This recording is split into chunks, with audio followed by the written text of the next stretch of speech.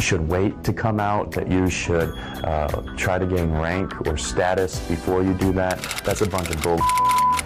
It's a new day in the music industry, and I can reach my fans. We're getting there. I've caused harm to the political agenda, and which I'm actually happy for. I would say probably the best message to them is that they're on the wrong side of history. Whether you're lesbian, gay, bi, transgender, or whatever, love is love. Shout it out to the world.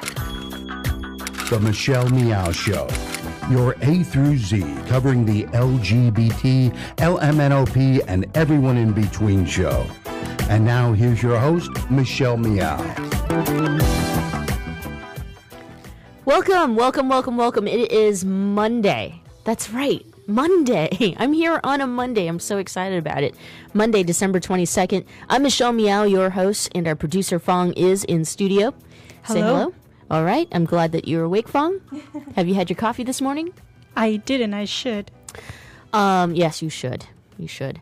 I want to open up the show with sadness, because that is exactly what I'm feeling this morning.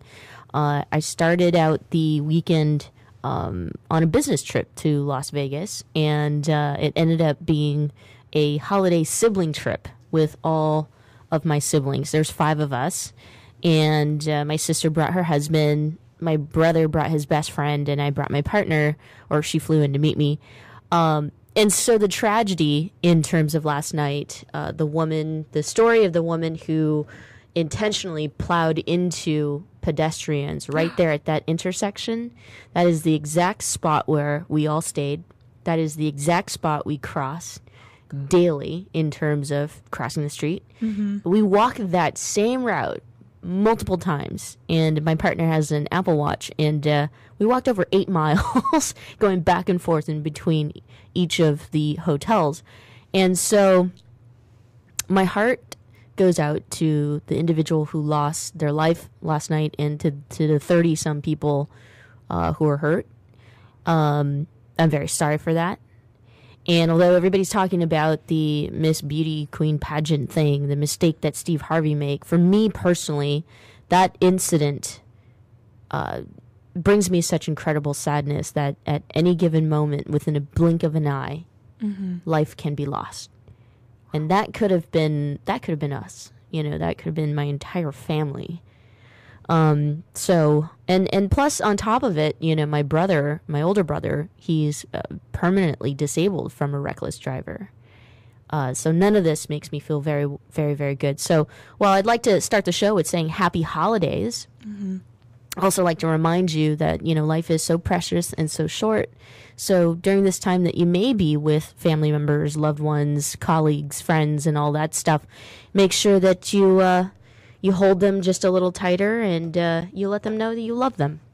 And speaking of, you know, being around the holidays, I think that's a perfect time for us to start the program. Today's show is brought to you by Pacific Fertility Center. When life needs a little encouragement, Pacific Fertility Center will be right by your side. Visit pacificfertilitycenter.com. This entire week, plus next week and during the holidays, we are doing special interviews with LGBTQI seniors. And this is a program that we've partnered with OpenHouse. OpenHouse here in San Francisco, which is a nonprofit organization that enables San Francisco Bay Area LGBT seniors to overcome the unique challenges they face as they age by providing housing, direct services, and community programs. And so what we're trying to do in partnership with Open House is also raise funds to support LGBTQI seniors. So you can head to openhouse-sf.org to donate a tax-deductible donation today. Our first interview is with BJ Stiles. And BJ, welcome to the program. Thank you, Michelle. I'm so sorry you had to start with sadness. It's a difficult thing to experience during holidays. It is, isn't it? But at the same time, you know, I think that I feel so lucky to be able to be here today to talk about sadness, because I think sadness also during the holidays, while we don't want to talk about it, sadness does impact many of us, especially those in the community. And that's part of the reason why I think being open about sadness or isolation or loneliness or not having that traditional holiday, spirit, it's okay too, as long as we can support one another. Well, and particularly the holidays, though, a lot of it is about partying and giving and receiving gifts. I think the biggest gift I can give to myself and my husband and my family is gratitude. Yeah, absolutely. We are grateful. And I'm grateful for you for being here on this program today. So thank you, BJ. Thank you. So BJ, let's this half hour that we're going to spend with you. It's really all about you. I want to tell stories of incredible people in our community, but not the ones who are necessarily out there getting bogged down by paparazzi or anything like that. Because I think the most special people are people like you and I. So let's start by talking about your childhood, and talk to us about where you grew up and what that was like. It's a very simple story, Michelle. I was born in a farmhouse in rural Texas in the depth of the Depression. I am the second of 4 sons, and it was a pretty austere time for my family. Mm-hmm. Are you one of how many siblings? I have 3 brothers, all living. Wow, 3 brothers. So no girls, but 3 brothers. And so when a lot of us who are LGBTQI, we had always known we were different. We just kind of, each of us have a different time in our lives in which we made sense of it. So for you, how young were you when you knew you were different? I knew from the very outset that I was special, and I didn't understand myself enough to realize the diversity of being special. The answer is I was straight and happily married for 25 years, father of 2 now adult daughters, and it was not until my late 40s that I began to really understand that I was missing part of my life, and because I had begun to be actively involved in HIV/AIDS efforts, it didn't take me very long to realize that I was in pretty deep denial about my orientation, and so at age 49, I divorced, I came out of the closet, I quit my job, and I began my journey of living and feeling like a gay man. Wow. Wow. Did religion ever have a factor in terms of, feeling comfortable in being yourself prior to coming out? No, it was quite the opposite. Religion, in my particular experience, was a confining and guilt-ridden experience, and I think religion was part of the boundaries that kept me from really facing myself until middle age. And as far as your family members goes, 3 brothers, your parents, and growing up in Texas, what was it like when you came out to them? It was a natural thing to do. My family has always been trained and guided to tell the truth, to be honest, to not be dishonest with other people. And when I finally accepted myself sharing that insight and change with my siblings was a natural thing to do. At the point that this occurred, my father was dead. My mother was living alone on the farm. And I very quickly introduced her to my then partner, who is now my husband, and she embraced him very graciously. That is so good to hear. I mean, oftentimes we hear of stories of some of us who come out, especially if you didn't live in a huge urban city. Many of our family members have a difference of opinion about it, especially at a different time than now, right? Yeah, and because I was middle-aged, I had a pretty long career professionally, and in my life, people knew me for what my values were, and that part of what I had come to terms with is that I was being dishonest to myself and not accepting myself and not living accordingly, and so. Particularly my family and my very close friends really could only judge me by everything they knew about me, and they had a high respect for me. I wanted to touch on, sometimes, like, for example, for myself, right? I didn't know that I was gay until I had my first experience, which was 19 years old, way later. Some people, knew they were gay because of an attraction that they had at a very young age. Did you ever have an attraction growing up in Texas and just not know that it was an attraction to someone of the same sex? Oh, looking backwards, of course. That's part of the awkwardness when I share my story with new friends. And they say, well, gosh, when did you know you were gay? And I said, well, in hindsight, I knew from the outset. It's just that I wasn't accepting it. I, particularly in my early growing up years, I preferred working with men. I preferred male teachers. I preferred male companions. And a lot of my basic behavior, I did all the girl things. I love to cook. I love flowers. I love fashion. So the irony was that I think my aunts and my grandmother and my mother probably very early thought, well, BJ is a little bit different. He doesn't do all the things that boys normally do. So I kind of lived in the dual world of sexual behavior. Prior to San Francisco, did you live anywhere else other than Texas? Oh, yes.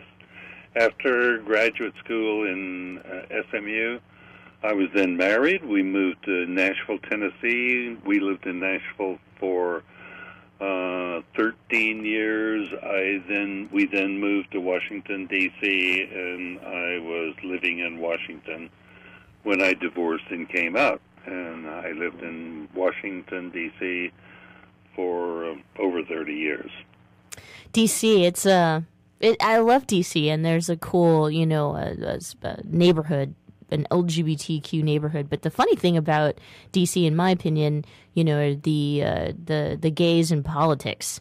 They're, to me, very buttoned up, and so I wonder if you have any stories of D.C. Well, yeah, this was the 1970s, the 1980s, and it was a different town than it is today. Quieter, duller, hypocritical around ethics and sexuality. And yet, when I did come out, because I came out and I told people what my story was, I had any number of people of similar age who wanted to talk directly and extensively about how they were trying to manage appearing to be straight and behaving straight, but not really doing so. So by my early coming out years, I guess I wouldn't call it counseling, but I sure spent a lot of time listening to mostly men who were talking to me about how they wished they could do what I had done.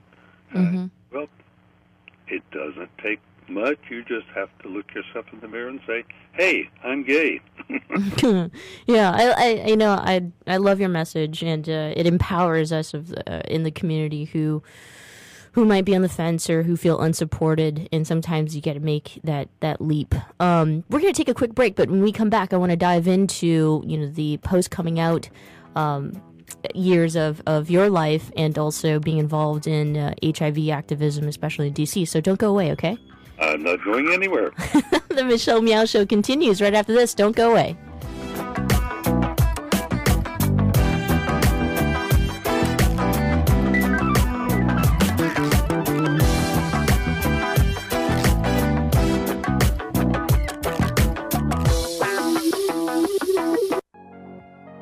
Thanks for listening to the Progressive Voices Network, streaming the best in progressive talk 24/7.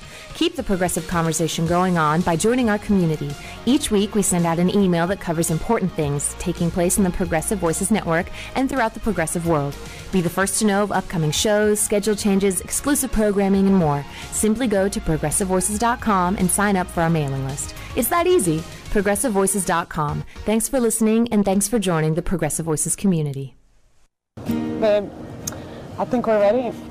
We're really doing this. Yeah, I'm ready for our family. So where do we start? Starting a family is a team effort, and when life needs a little encouragement, Pacific Fertility Center will be right by your side. As a unified team of the best fertility specialists, guided by the highest ethical standards, Pacific Fertility Center provides patients with compassionate fertility care. Visit pacificfertilitycenter.com. This is a true story about two best friends who fell in love and moved across the country to the city by the bay. After many years of dating, Jen and Jacqueline are now planning their dream wedding. It's a big moment in everyone's life when you say I do, especially when you can make choices for your authentic life and your loved ones too. Congratulations, Jen and Jacqueline. Live your authentic life. A special message brought to you by Weatherford BMW. And now, back to the Michelle Meow Show. Welcome back. Thanks so much for joining us, and happy holidays, I should say. We're just a few days away from Christmas, so Merry Christmas to those who celebrate Christmas. We are doing a special program in partnership with OpenHouse, a nonprofit organization right here in San Francisco that supports LGBTQI seniors. And they do that by offering housing, direct services, and community programs. I just feel like during a time like this, especially in our community, the LGBTQI community, there are some of us who don't have homes to go to or don't have holiday corporate parties to go to and all that stuff. So one thing that I thought of is that we should absolutely offer support to one another regardless of age, but definitely specifically the LGBTQI senior community. And so our guest today is BJ Stiles, who's telling us a story of his life, and we are up to the point where he came out and he's living in D.C. And so, BJ, you mentioned earlier that you did some work around HIV activism. In D.C. is where, a lot of activism was going on, especially in the 90s, in asking for the government to react to the AIDS epidemic. Tell us some stories, perhaps, of that time of your life. Well, I think the important thing is to remember that in the early years of HIV, domestically particularly, in addition to the horrors of the disease itself, we were enduring the stigma and the discrimination that was associated even with the word AIDS.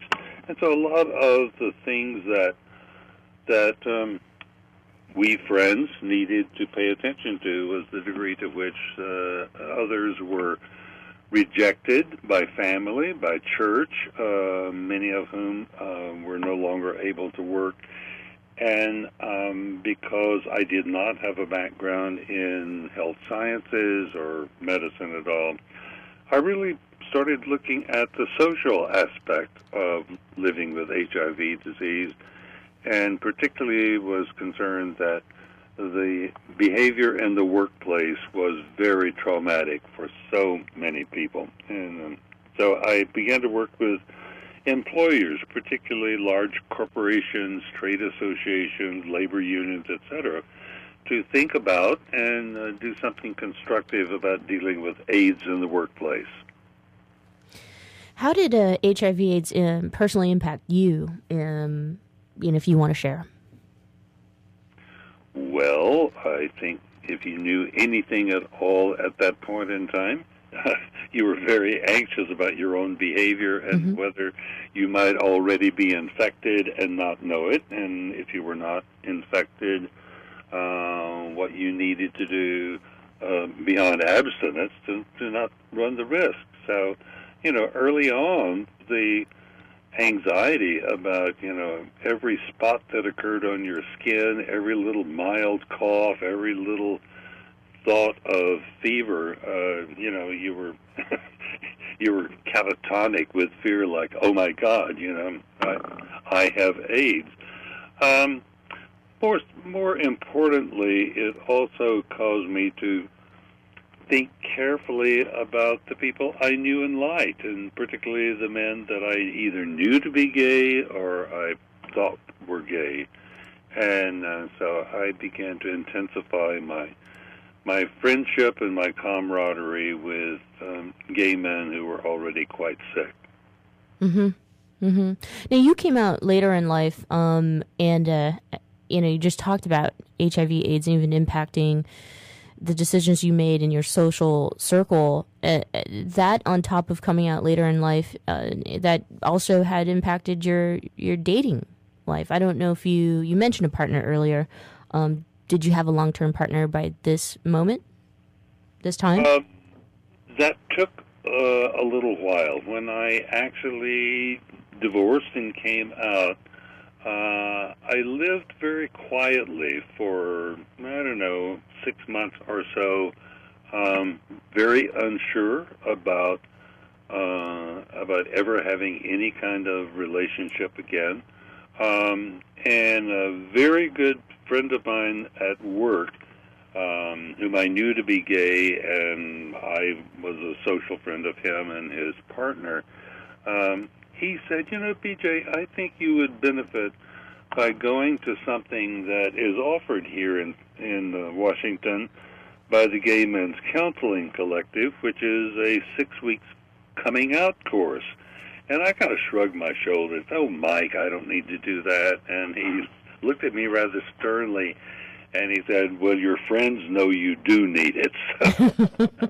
So I did. He said, do me a favor, I'll identify a particular group for you to work with, and at least go to one session. And if you don't like it, that's okay. And I did, and it was a very helpful thing to do. In 1983 and 84, there was a gay venue in the greater Washington area, but it was sort of off the side. There was the area around DuPont Circle where you knew you could go to the bookstore and cruise, and there were bars, but I was a little reluctant to, get out there and start cruising or dating. And the course really helped me do that. And I met any number of people in that process who became very close friends. So I'd say the nice thing about being out or being open about being out in an urban area is that there are organizations and resources that will answer all your questions and sometimes open doors to meeting people and dating. Mm-hmm. What year did you come to San Francisco? I officially retired from my last job in 1999. My then partner, who is now my husband, is younger than I. He, upon anticipating my retirement, said he wanted to leave government, where he had worked for 10 years, and he wanted to return to the private sector. He's an architect. And in a few months' time, word spread, and he was invited to come out to San Francisco to be interviewed by an architectural firm over in Emeryville. And he came out, and they liked each other, and he called me and said, "Hey, I've signed a job. I'm moving to California." That's great. So it was a fine way to make the transition. It gave him a full year to live in San Francisco, try out his new job, and me to close up shop in Washington, and then come out. So when I came out as a retired person, what I didn't really know much about was the degree to which in the gay world there are many people who are attracted cross-generationally, younger men to older men to younger men, etc. And I knew that because my partner is younger than I, much younger than I. And when I came to San Francisco, I realized that there's a whole network of people in San Francisco in which younger men are looking for older men. So that was the big surprise for me in moving to San Francisco is how many opportunities there were socially as well as sexually to meet younger men. How has San Francisco changed for you in the 10 plus years you've lived here now, and especially in the gay scene? Well, the city itself is getting much younger, and the social life in the city is much more vibrant. It's very expensive, but it's also very vibrant. The old-timers tell me that the biggest difference is visually in the Castro area, that in the last 15 years, people in the Castro are more diverse, many more straight people, many more young families, both straight and gay with children, and so little physical evidence of the horrors of gay disease. And of course, I think the worst part of being in San Francisco is the horrible difference in cost and the degree to which younger people who move here in their first job, they really can't afford anything, and so they have to live almost like students. Many people in a small apartment sharing kitchen, bathroom, etc. And it's very tough financially. I don't know how people, lower income people, actually do it. Mm-hmm. It's really tough. When we talk about the LGBTQI community specifically and aging, what are your feelings about that? I know that we're a little, we've had a late start to the race, right? When everyone else, the straight community, or even culturally speaking, African Americans, Asian Americans, have built resources for their aging community. I feel like we have very few resources when it comes to the LGBTQI aging community. But what are your thoughts? I think the greatest resource we have is each other. We went to the Christmas holiday concert last week of the San Francisco Gay Men's Chorus. There are now more than 300 singers in the chorus, and visually, I would say more than half of all the men in the Gay Men's Chorus are over age 50. So I really think that our greatest resource is each other in terms of friendships, support systems, finding out where to go find a doctor, where to look for housing, and that's the benefit and the joy of living in San Francisco, the incredible range of resources that are all around us, many of which are free and or inexpensive. Do you have any fears at all as a member of the senior community and the LGBTQI community and seeing the changes that San Francisco has experienced? Oh, I think the greatest fear right now is simply political. We have some incredible idiots who are seeking to be president of the country. I love it. Yes, that's right. And I'm kind of really involved in listening to all the debates and trying to sort out what these men and women really believe. So I think the biggest anxiety, I wouldn't call it fear, but anxiety, is that in the campaigning and politicking in 2016, a lot of the ignorance and a lot of the bigotry that is present in our world is going to be expressed. And I don't think we're free of that here in San Francisco. I mean, I think there are pockets of fear and ignorance about race and gender, and I think that will be expressed when people go to the voting booth.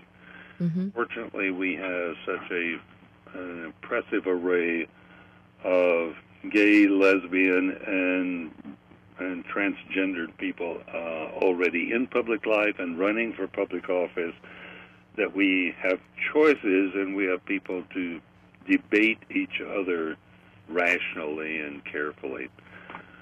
So I'd say fundamentally, I think as I age and as I deal with other aging people, particularly because I participate in cancer support groups, it's really the economics and the potential policies that can emerge when people get defensive and fearful and angry. Mm-hmm. Mm-hmm. BJ, thank you so much for sharing your story with us today and for helping everyone out there educate themselves about the LGBTQI community and also giving exposure to the LGBTQI senior community. Thank you. Thank you. It's been a pleasure. Thank you so much, everyone, for tuning in. We will continue the show with our partnership with Open House here in San Francisco. Don't forget, you can make a tax-deductible donation right now by visiting openhouse-sf.org. Don't go away. We have more stories.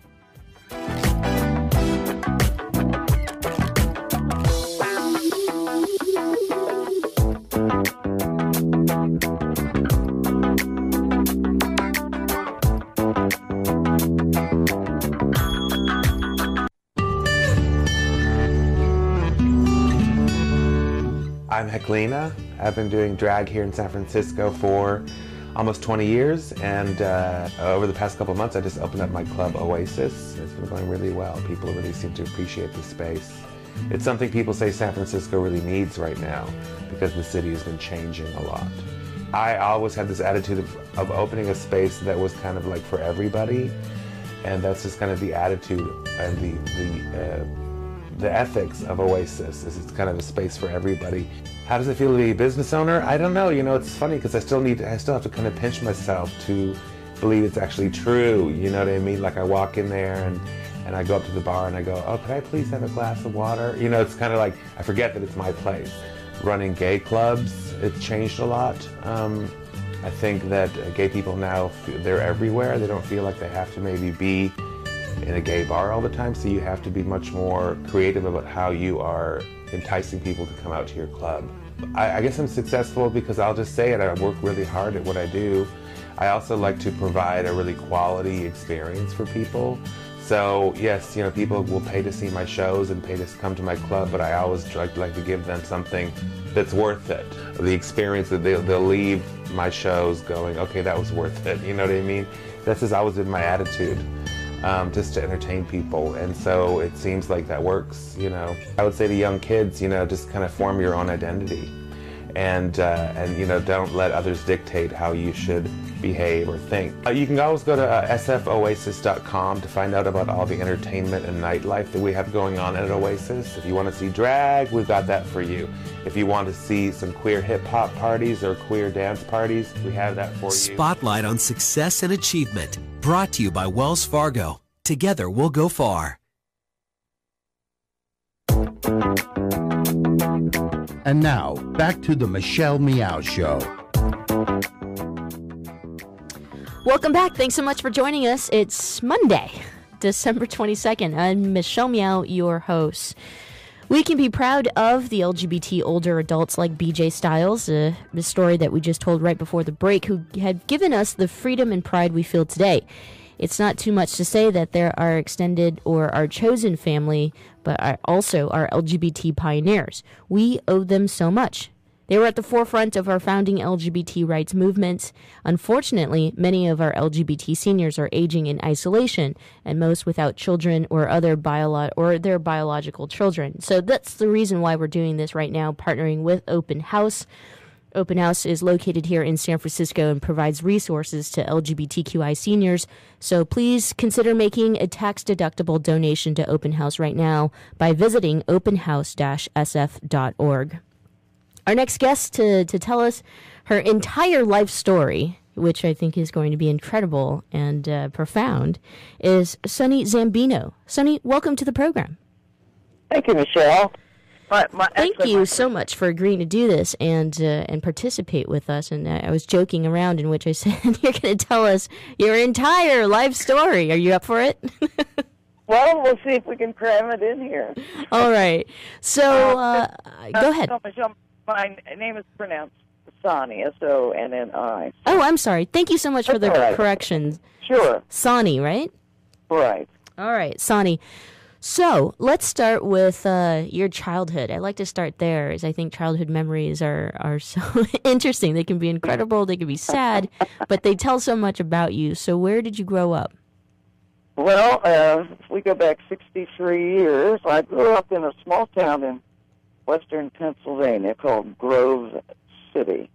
It's a small liberal arts college there, aligned with the Presbyterian Church, and at that time, when I was born in 1952, there was a diesel manufacturing plant there called the Cooper Bessemer Corporation. So the town of 10,000 had not only a lot of churches, but a lot of white-collar and blue-collar people. So it was quite a nice town to grow up in. I always say that the best college education I had was the high school education at my public school, just for first-rate teachers.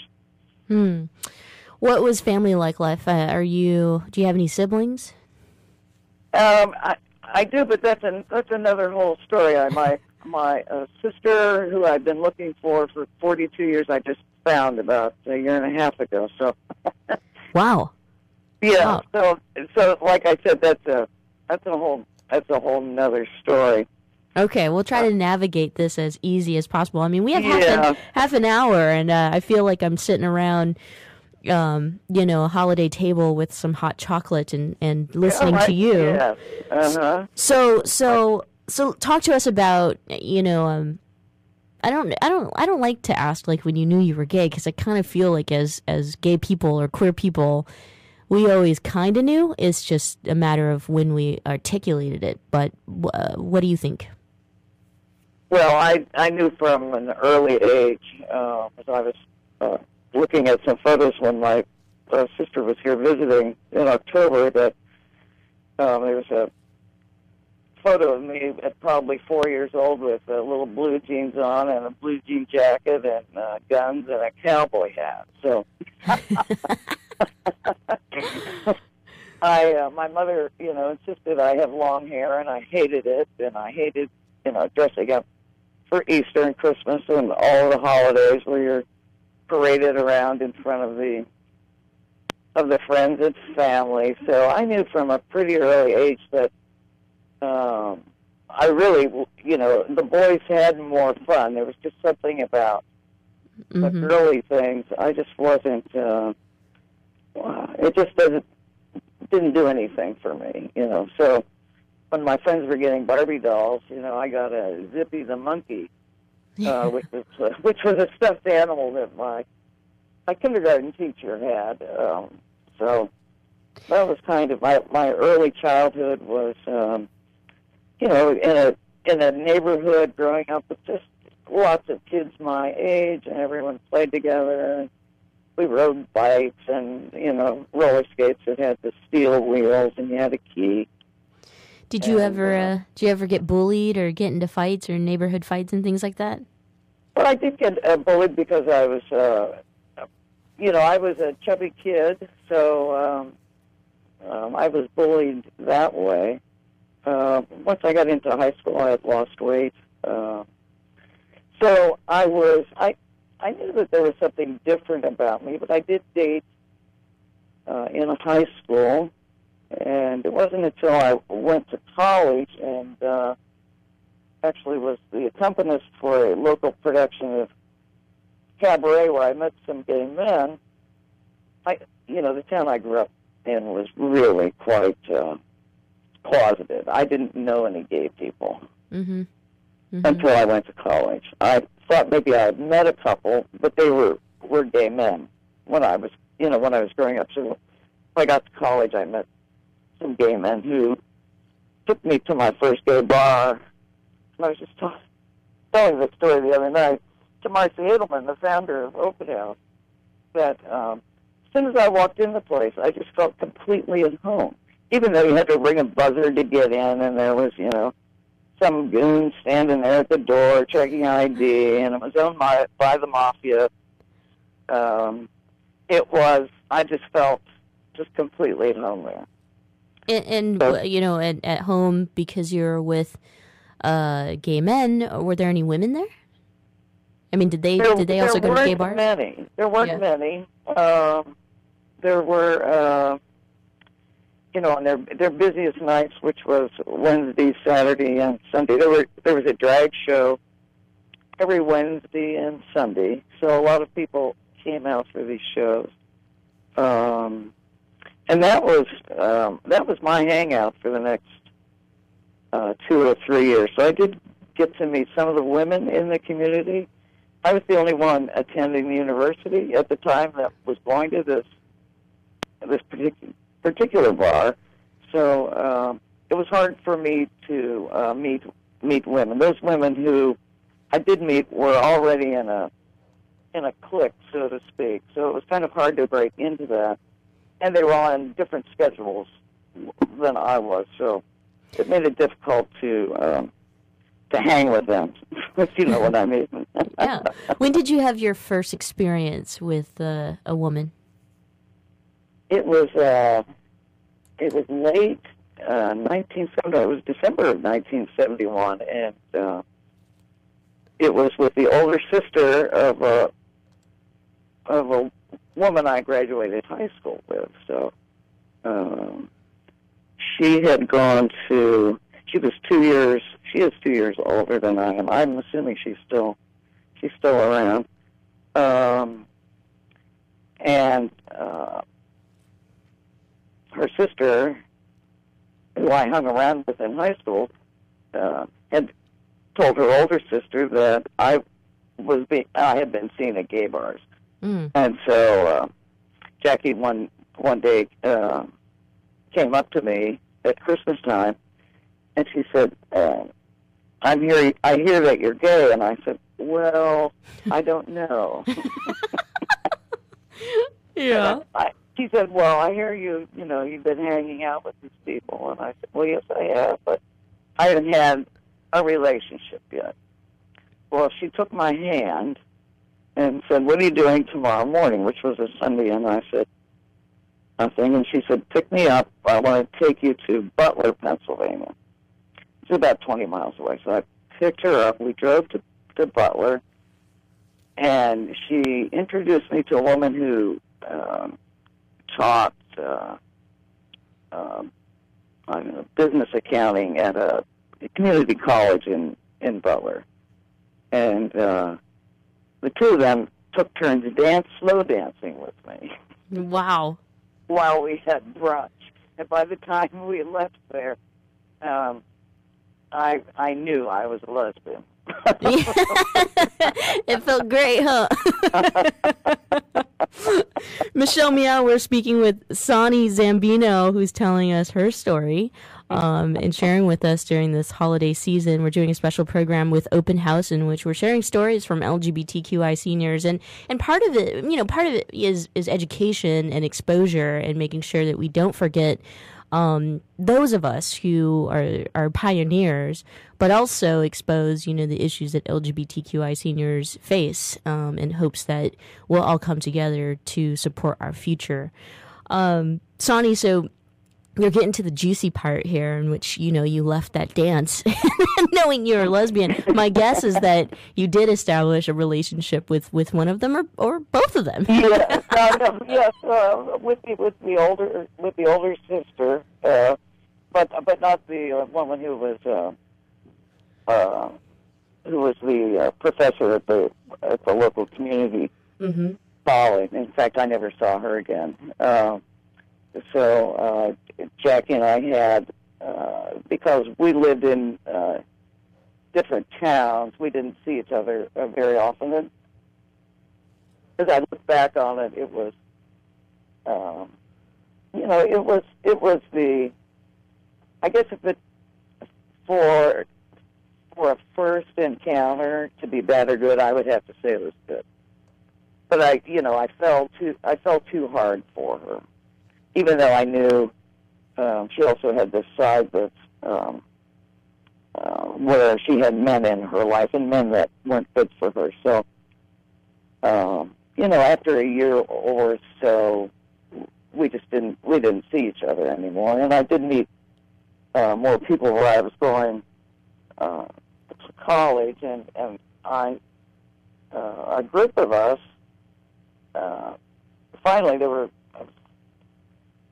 3 or 4 other people at the university that, we all saw each other at the bar one night and said, let's meet outside of the bar. So we did, and at that time, John Lindsay was the mayor of New York City, and he had appointed a Dr. Howard Brown to be head of the health department in New York.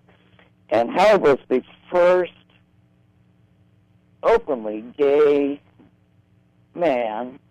person to be part of a large city. And he was, the administration, the large city administration. So he became kind of the poster guy for the gay liberation fronts in the country. And me and a small group of people, we used to drive to Kent State, which was about an hour and a half away, to the Gay Liberation Front meetings. We decided we were going to start a Gay Liberation Front at Youngstown State University. This was in Youngstown, Ohio. I was in, they have a music school there, so I was piano performance major. So Howard Brown was making, the rounds of these gay liberation fronts in the Northeast. So we were able to not only get him to come to Youngstown, but we also managed to have a TV station cover it. So it was the first time that anything gay or lesbian, and I say gay or lesbian because we weren't known as LGBT back then. Right. It was the first time that there had been any positive exposure of gays and lesbians, on the local television. So it was really a big deal. So in that corner of Northeast Ohio, there were, in almost every town, you could find a small gay bar. Now, some of them weren't. There was one particular one in Akron called Mother's, and the guy that owned the place just didn't like having women there, and it was really a gay men's bar. Being gay was really it was a gay men's atmosphere everywhere that you went. It wasn't until I went to school at Carnegie Mellon for a while that, there was a large women's only bar there, which is known as the 1209. So if you saw someone and thought they were a lesbian, you would say to them, does 1209 mean anything to you? Wow. I'm gonna pause right here. We're going to take a quick short break, but when we come back, we'll continue our discussion and you'll tell more stories of your life when we come back. Don't go away.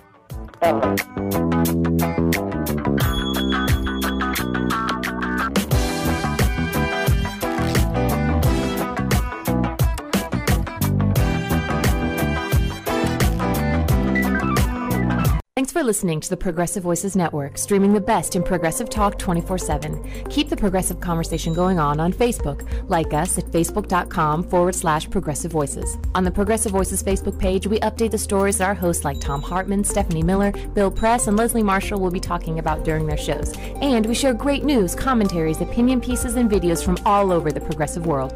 Always progressive, always on. Be part of the progressive conversation. Like us at facebook.com/progressive voices. The Commonwealth Club is a unique organization that brings together people from a variety of backgrounds to explore important issues as a community.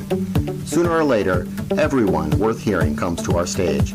From Marta Gomez to Richard Chamberlain, from James Hormel to Kate Kendall, leading thinkers, activists, politicians, and artists have come to the Commonwealth Club of California. Ted Olson and David Boies came here to discuss their winning legal strategy for same-sex marriage. Jason Collins talked about gay athletes. The Sisters of Perpetual Indulgence discussed activism and good works. Actor and director Rob Reiner explained how he got Hollywood behind same-sex marriage. Barney Frank described what it's like to be gay at the highest levels of Washington. From healthcare reform to transgender rights, from immigration to gay-owned businesses, it's all at the Commonwealth Club. And that's still just a portion of the 450 programs we present every single year, with new programming nearly every single day. Be a part of the conversation.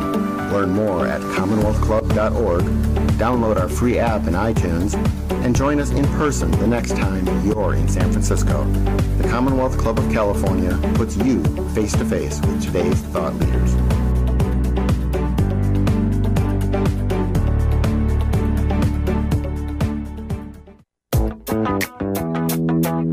And now, back to the Michelle Meow Show.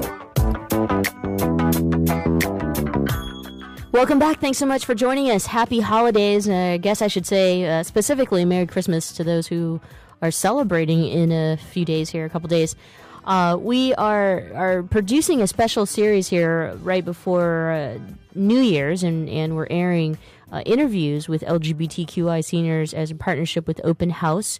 OpenHouse is a nonprofit organization right here in San Francisco that provides resources to the LGBTQI community, the senior community. And so for me, you know, we should not forget that during the holidays, not all of us have families to go to or company parties to attend, and LGBT seniors oftentimes are aging in isolation. And so hopefully these stories will empower you to do more than just think about aging, but be active in supporting the senior community so that we'll have a brighter future. Our guest today is Sonni Zambino, and we're talking about her life, and she's taking me into a journey. Sonni, I would love to turn our attention in the second half of our interview to when you got to San Francisco. What year was that? Oh, that was 1976. I had been an apprentice, a stage technician on a summer stock circuit in Ohio and Michigan in the summer of 1976. So this was I don't know if you're familiar with what summer stock is, but back then it was great theaters in large cities like Akron, Ohio, Pittsburgh, Flint, Michigan, Columbus, Ohio, and during the summer there would be stars who would sign up for plays or do their acts. So just for instance, I spent a week with Joan Rivers and heard she was doing her act with Peter Marshall, who sang, and Ricardo Montalban and Carol Lawrence, Harvey Korman. I mean, there were just people in and out of the theater for, I think it was 8 weeks. So there were, I think, 8 of us who were apprentice stage technicians. So we learned how to build complete traveling sets, even from, starting with building the flats and stretching the muslin over the frame. So the man who was the set designer also produced Theater for Children here in California. So he asked me to come to California and be the musical director for his theater company. So it was Circle Star Theater, and it was in San Carlos. On the weekends, they had Theater for Children, and he and his partner, Jeffrey, were the producers. So that's what brought me to California. I was paid $150 a week. Wow. In 1976. and lived in Redwood City. At the end of the first season, he couldn't afford to produce any musicals the next season. It was a union house, and so I wasn't quite sure what I was going to do, but I met a woman who was an officer in the Navy, so I got into a relationship with her, and she had orders to be sent to Hawaii, and she said, "Do you want to come with me?" So I went to Hawaii. I stayed for 9 months. I came back. I kind of got island fever. And, gosh, I was only back a few months when I was at a bar in San Francisco called Scott's, which was right at the DuBose Triangle. It was somebody's garage, actually. And on the bathroom door was one of these tear-off sheets, and it said, "Do you play a musical instrument? Were you in marching band in high school or chorus?" If so, I'm putting together a gay and lesbian marching band. And so I tore off the number. And so I went to the very first meeting of the San Francisco Gay Freedom Day Marching Band and Twirling Corps. So I was a charter member of the band, and I played French horn, and John Sims, who founded all what we know as the Gay and Lesbian Musical Associations, said to me, well, he didn't need French horn players, he needed trumpet players. So I went out, I bought a trumpet, and learned to play the trumpet, a little different than French horn. And in 1978, there we were, over 100 strong, turning the corner from Spear Street on to Market playing California, Here We Come. Now, 78 was also the year that Harvey Milk was assassinated. I wonder, how that impacted your role with the Gay Lesbian Freedom Band, and also you as an individual, as a lesbian. Oh, it was devastating. It was just devastating. I hadn't been here long from Hawaii. I'd only been back maybe 8 or 10 months, so I was,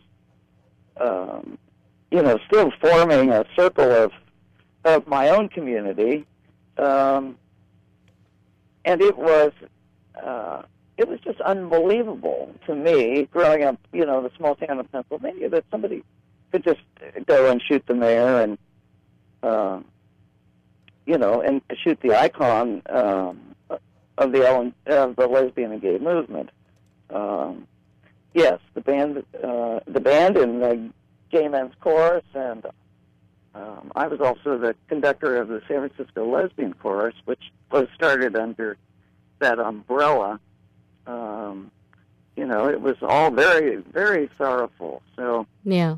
I can only imagine. I would be so afraid. Unfortunately, we're running up against time. This is what happens. I get sucked into these interviews, and I just want to sit here. I'm just getting that was just the beginning of my activism. Yeah, 42 more years to go. Well, we're going to have to ask you to come back. You're going to have to be a best friend of this program, because I just could listen to your stories all day long.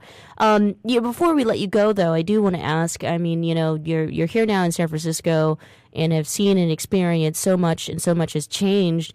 What do you want the new emerging people who are coming here to San Francisco, who are living here, who are working here? What do you want them to know, and especially, as your perspective as a LGBTQI senior? I think it's important for new people to know, to find out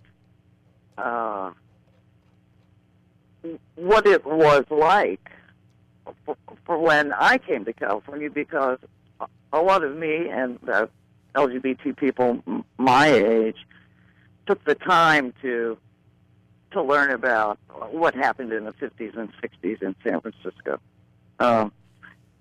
You can, most any bar you walk into now in San Francisco, you can hold hands and kiss and do pretty much whatever you want. Of course, that wasn't possible. So I don't want new people coming out to California, or just coming out in general, not to take everything for granted. Mm-hmm. There was a lot of blood and tears shed through the years for the movement, and including, our dear friends who have died of AIDS. So